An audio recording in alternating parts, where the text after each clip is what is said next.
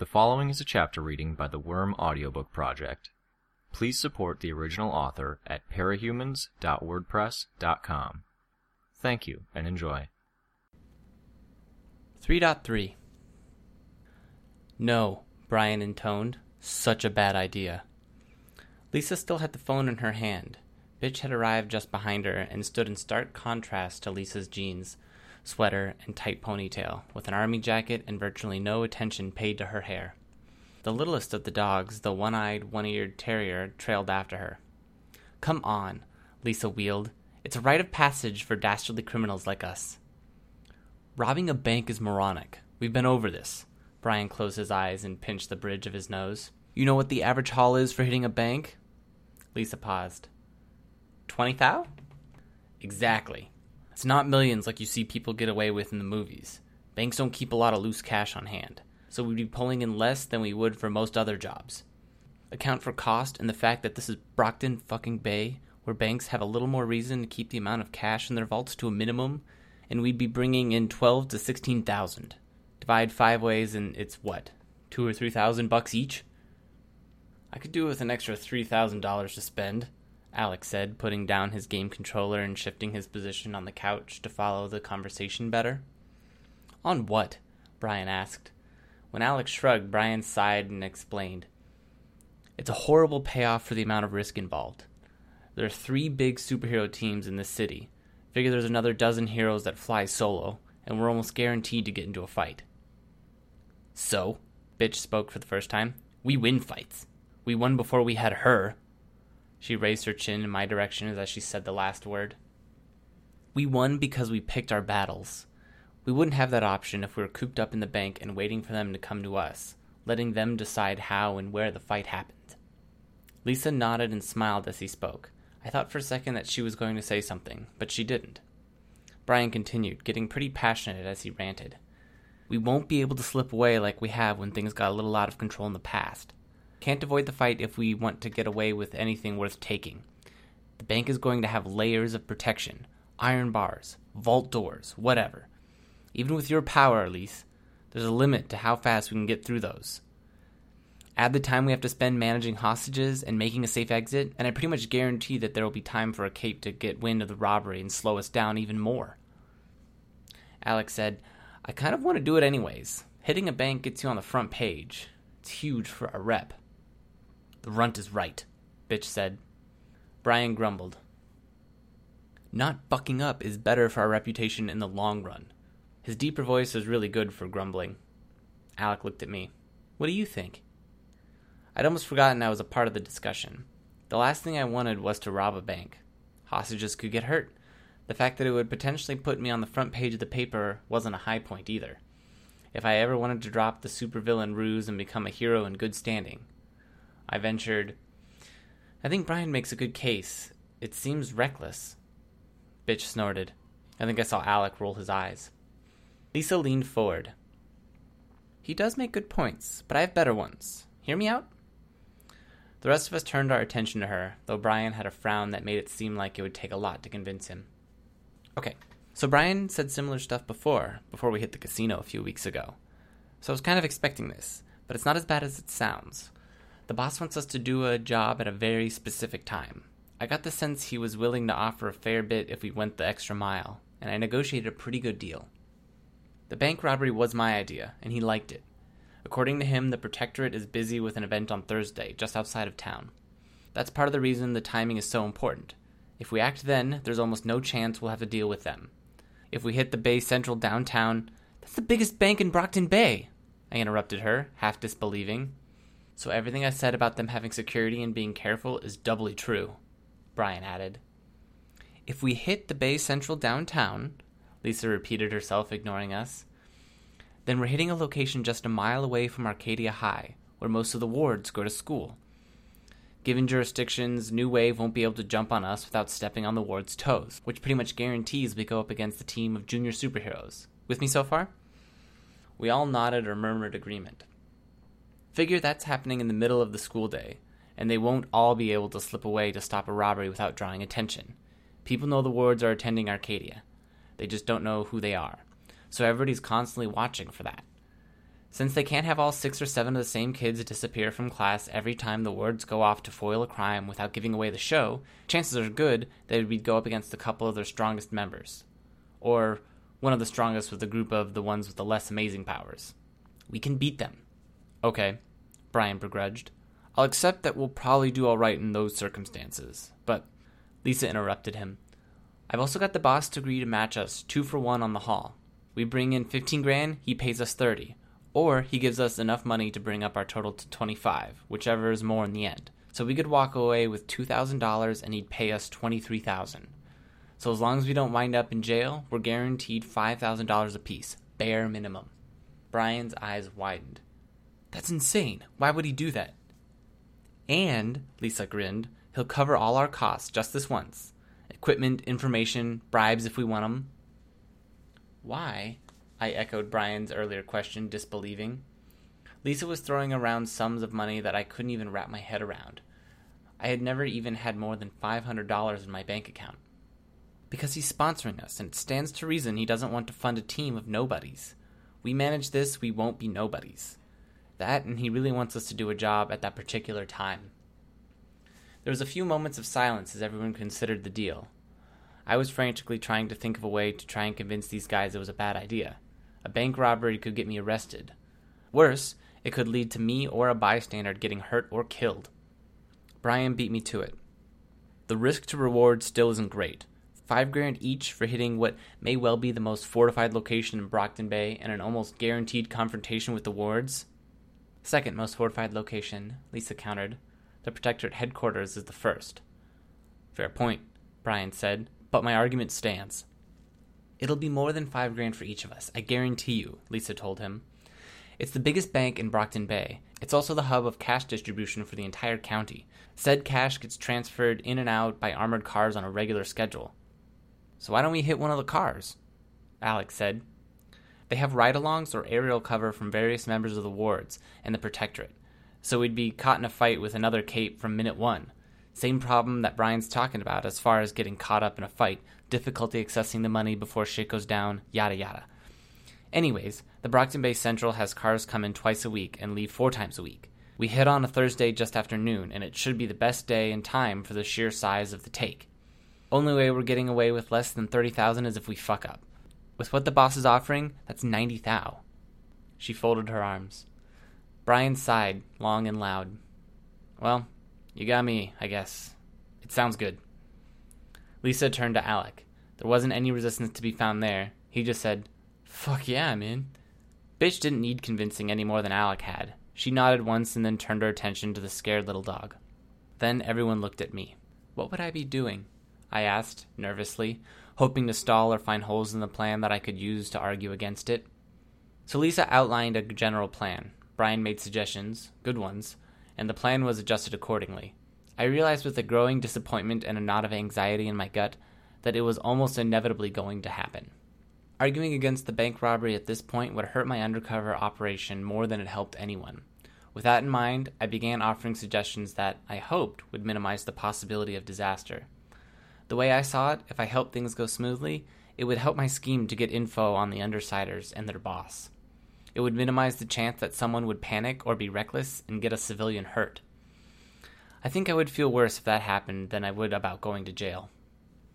The discussion went on for a while. At one point, Lisa got her laptop and we debated entrances and exit strategies while she sketched out a map of the bank layout. It was uncanny seeing her power at work. She copied a satellite image of the bank from a web search into a paint program, then drew over it with thick bold lines to show how the rooms were laid out. With another search and a single picture of the bank manager standing in front of his desk, she was able to mark out where the manager's desk was. That wouldn't have to be too amazing, but without pausing, she then went on to mark where the tellers were as well as the vaults, the vault door, and the enclosed room that held the safe deposit boxes. She noted where the fuse box and the air conditioning vents were, but we decided we wouldn't mess with either of those. That stuff was cool in the movies, but it didn't do much good in real life. Besides, this was a robbery, not a heist. While we worked, Alec got restless and went to make an early lunch. Of the 4 of us, I got the impression he had the least to contribute, at least strategically, and that he knew it. I wasn't sure if he just didn't have a very tactical mindset or if he just didn't care that much about the planning stage of things. My assumptions led me to the latter, as he seemed more willing to go with the flow than Brian or Lisa. He brought us a plate of pizza pockets along with assorted sodas, and we ate as we wrapped up the plan. "All right," Brian said, as Lisa shut her laptop. "I think we have a general idea of what we're doing. We know how we get in, we know who does what when we're inside, and we know how we want to get out. Keeping in mind that no plan survives contact with the enemy, I think the odds are still pretty good." "So the enemy," I said, resisting the urge to wince at the realization that I would be up against good guys. My only experience fighting in costume, or even just fighting, is against Lung, and that didn't go well. "Don't sell yourself short," Brian said. "You did better than most." "I'll rephrase," I said. "It could have gone better. We're going up against the wards, and they aren't pushovers." Brian nodded. "True. Let's talk strategy and weaknesses. You know who the wards are?" I shrugged. "I've researched them. I've seen them on TV. That doesn't mean I know the important stuff." "Sure," he said. "So let's go down the list. Team leader, Aegis. You'd think he's the standard Alexandria package. Flight, super strength, invincibility. But that isn't exactly right. He does fly, but the other two powers work differently than you'd expect. See, he isn't invincible.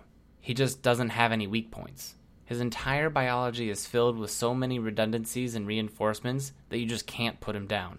Throw sand in his eyes, and he can still see by sensing the light on his skin. Cut his throat, and it doesn't bleed any more than the back of his hand would. The guy has an arm cut off, and it was attached and working fine the next day.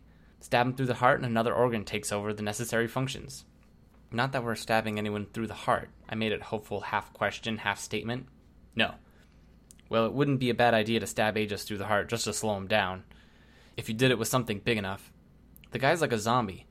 He gets back up within seconds of you beating him down. Keeps coming at you until you're too tired to fight back or you make a mistake." "And he's super strong?" I asked. Brian shook his head. "Lisa, want to field this one?" She did. "Aegis isn't strong, but he can abuse his body in ways that make it seem like he is. He can throw punches hard enough that he'd break his hand, mangle his joints, and tear his muscles, and his body just takes it. He has no reason to hold back, and he doesn't need to waste any time protecting himself from you. He can also draw on adrenaline. You've heard stories like how little grandmothers lifted cars off the ground to save their grandkids?" I nodded. "That's adrenaline at work, and Aegis can do that for hours at a stretch.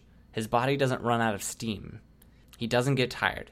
He doesn't exhaust his reserves of adrenaline. He just keeps going." "So how do you stop him?" I asked. "You don't, really," Brian said. "Best bet is to keep him occupied, keep him sufficiently distracted, or stick him somewhere he can't escape.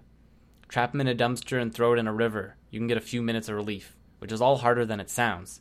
He's the team captain, and he isn't stupid. Rachel, sick your dogs on him.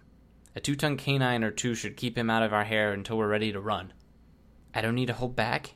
Bitch asked, her eyebrows quirked. "For once, no. Go nuts. Just, don't kill him.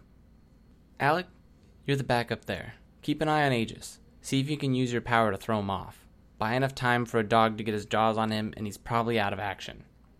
"Sure," Alec said. Brian extended 2 fingers and tapped a second. "Number 2, clock blocker. Let it be known, I fucking hate people who mess with time." "He stops time if I remember, right?" I inquired, as much to stay in the conversation as to get the clarification.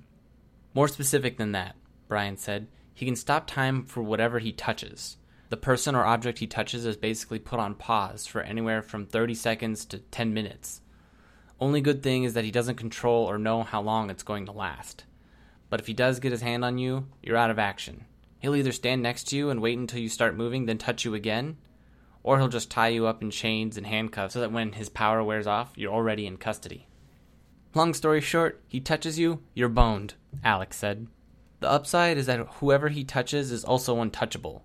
Can't be hurt, can't be moved, period. He uses that defensively, and he can do stuff like throw paper or cloth in the air and freeze it in time, making an unbreakable shield. You don't want to run into something that's frozen. A car that drove into the side of a piece of paper that Clock Blocker had touched would be cut in two before it budged the paper." "Noted," I said. Brian continued. "The third heavy hitter on the wards is Vista. You know that myth about how the capes that get their powers young are exponentially more powerful? Vista's one of the kids who keeps the myth alive. Clockblocker is sort of a one-trick pony. His trick involves screwing with one of the key forces of our universe, but it's just one thing. Vista also messes with physics on a fundamental level, but she's versatile. 12 years old, and she has the power to reshape space. She can stretch a building like taffy, so it's twice as tall, or squeeze 2 sidewalks closer together so she can cross the street with a single step. Her weakness, Lisa added, is the Manton effect. She turned her full attention to me. You know what that is? I've heard it mentioned, but I don't know the details. Wherever our powers come from, they also came with some limitations.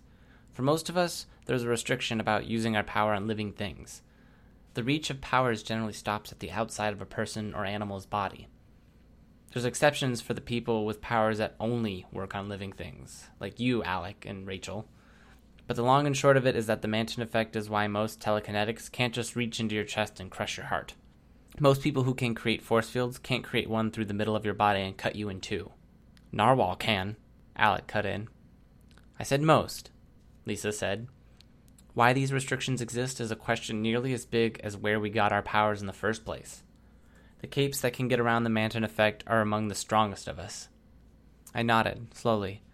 I wondered if that had something to do with why Lung didn't burn himself, but I didn't want to get further off topic. And Vista? Vista can stretch and compress space. She can also do funny things with gravity. Thing is, the Manton effect keeps her from stretching or compressing you. It also makes altering an area a lot harder for her if there's more people in that space. So if all of us are in one room, chances are she won't be able to affect the whole room. But, Brian added, wiping a string of cheese from the corner of his lip, every time we run into her, she's been faster and overall more powerful with her power. And she's had new tricks. Every second she's on the battlefield is a second things can become harder for us. We take her down sooner than that. Aegis, Clockblocker, Vista. Those are the ones we're most likely to run into, and whoever else winds up coming. They're the ones we have to deal with, or we're fucked. Let's quickly go through the rest. Kidwin? Tinker, Lisa said. Flying skateboard, laser pistols, high-tech visor are staples for him. Expect something new, depending on what he's come up with in his workshop. He's mobile, but not that threatening. Triumph? Brian said. He turned 18 and graduated to the Protectorate. Don't have to worry about him, Lisa said. Gallant? Glory Girl's on and off boyfriend. He pretends to be a tinker in the same vein as Kid Win, but I think he just runs around in second-hand armor with a fresh paint job. His thing is these blasts of light. Getting hit by one feels like a punch to the gut, but the blasts also mess with your feelings. Make you sad, make you scared, ashamed, giddy, whatever. Not that bad unless you get hit by a bunch in a row. Don't. That just leaves Shadow Stalker. Bloodthirsty bitch, Brian scowled. Alec explained to me. She got it in her head that Brian is her nemesis. You know, her number one enemy, her dark opposite. She's been going after him every chance she gets. She was a solo hero, Tattletale said. Vigilante of the night until she went too far and nearly killed someone, nailing him to a wall with one of her crossbows. The local heroes were called in, she got arrested, and made some sort of deal. Now she's a probationary member of the wards, with the condition that she uses tranquilizer bolts and non-lethal ammo for her crossbow. Which she isn't, Brian growled. At least not when she comes after me. That arrow she shot through my side had a fucking arrowhead on it. Tattletale shook her head. Her powers and Brian's sort of have a weird interaction with one another. Shadow Stalker can sort of transform. She becomes extremely lightweight, can pass through glass and thin walls, and she's nearly invisible. Only thing is, while she and the stuff she carries are all wispy in her transformative state, the stuff she shoots with her crossbow only stays that way for a half second. Then the effect wears off, and it's a regular arrow flying towards you. So she can leap between rooftops, almost impossible to see, hard to even touch, and all the while she's shooting very real arrows at you. So what do? I asked. Her powers doesn't work well while she's inside Brian's darkness, for whatever reason. She isn't as fast or agile. He can see her better, and she can't see him in the darkness, Tattletale told me. So it becomes something of a very intense game of tag, with one very fast person that's essentially blind and deaf, but carrying lethal weapons, while Brian, the other, is trying to take her out without getting shot. Let's avoid that, Brian said. It's too time-consuming and she may want to use that kind of scenario to delay us. Just don't get shot, and if you see her or see the opportunity to inform the team and do your best to take her down without losing sight of a priority target. So that's the plan then? I said. So many maybes. That's the way these things go, Taylor, Brian said, his tone a bit terse. I think we've done a pretty good job of covering all the bases. Oh, I didn't mean to sound like I was criticizing your plan, I said.